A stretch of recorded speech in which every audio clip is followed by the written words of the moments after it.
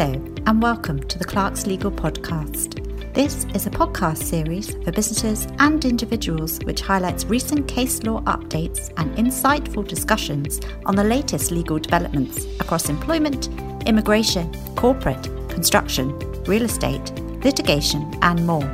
Presented by our expert Clark's Legal lawyers and occasional guest speakers. We hope you enjoyed the podcast.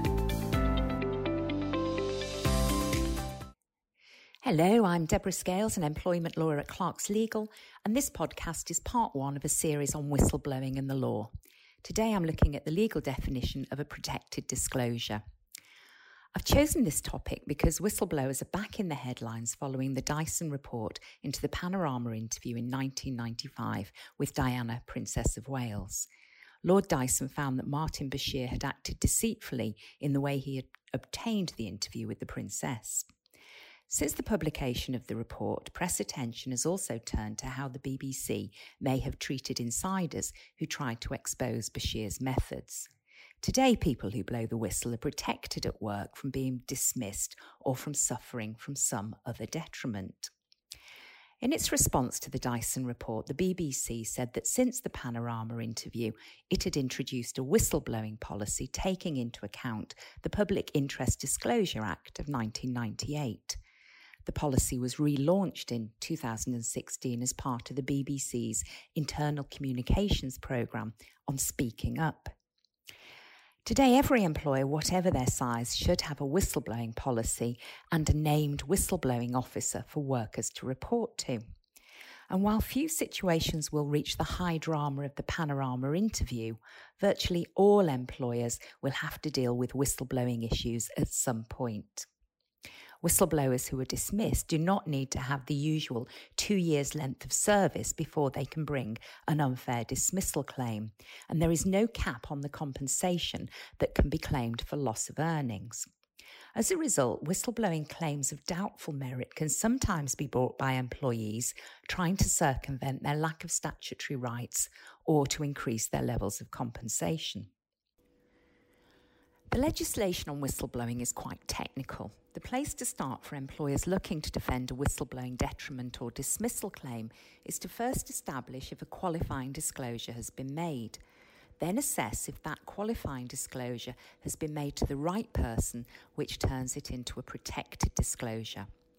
To qualify for whistleblowing protection, the worker needs to pass all of the following tests.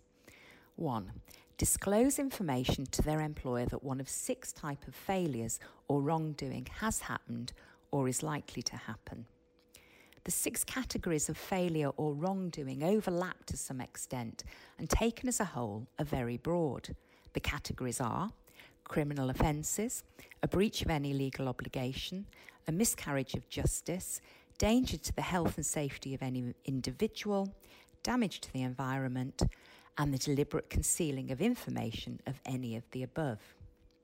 Next, the information disclosed must contain facts rather than be a vague allegation.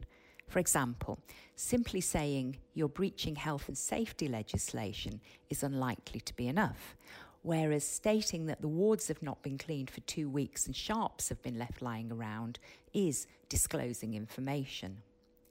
The worker must also have a reasonable belief that the information they are giving to their employer tends to show that one or more of the relevant failures has happened or is likely to happen.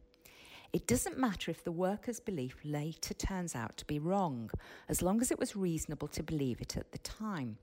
That means there must be more than unsubstantiated rumours. The whistleblower must exercise some judgment that is consistent with the evidence available to them.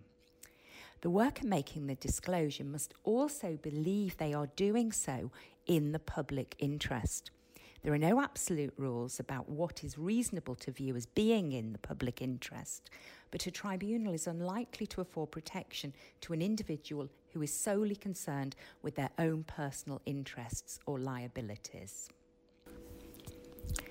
Finally, the worker must make the disclosure to one of the categories of people listed in the Employment Rights Act. In most cases, this will be a person in some management position relative to the worker or the person named in the employer's whistleblowing policy. In some cases, the disclosure may be made to organisations on the prescribed persons list rather than the employer. This includes HMRC, the Health and Safety Executive, and the Financial Conduct Authority, among many others. The government has published a list of prescribed persons online. In the next part of this whistleblowing series, I'll be offering an overview of causation and the burden of proof in whistleblowing and detriment claims. In other words, was the protected disclosure the reason for the worker's treatment, or can the employer demonstrate a legitimate reason unconnected with the disclosure? If your organisation needs support with anything I've mentioned here today, please contact our employment law team via email at contact@clarkslegal.com or on our website clarkslegal.com. Thank you for listening.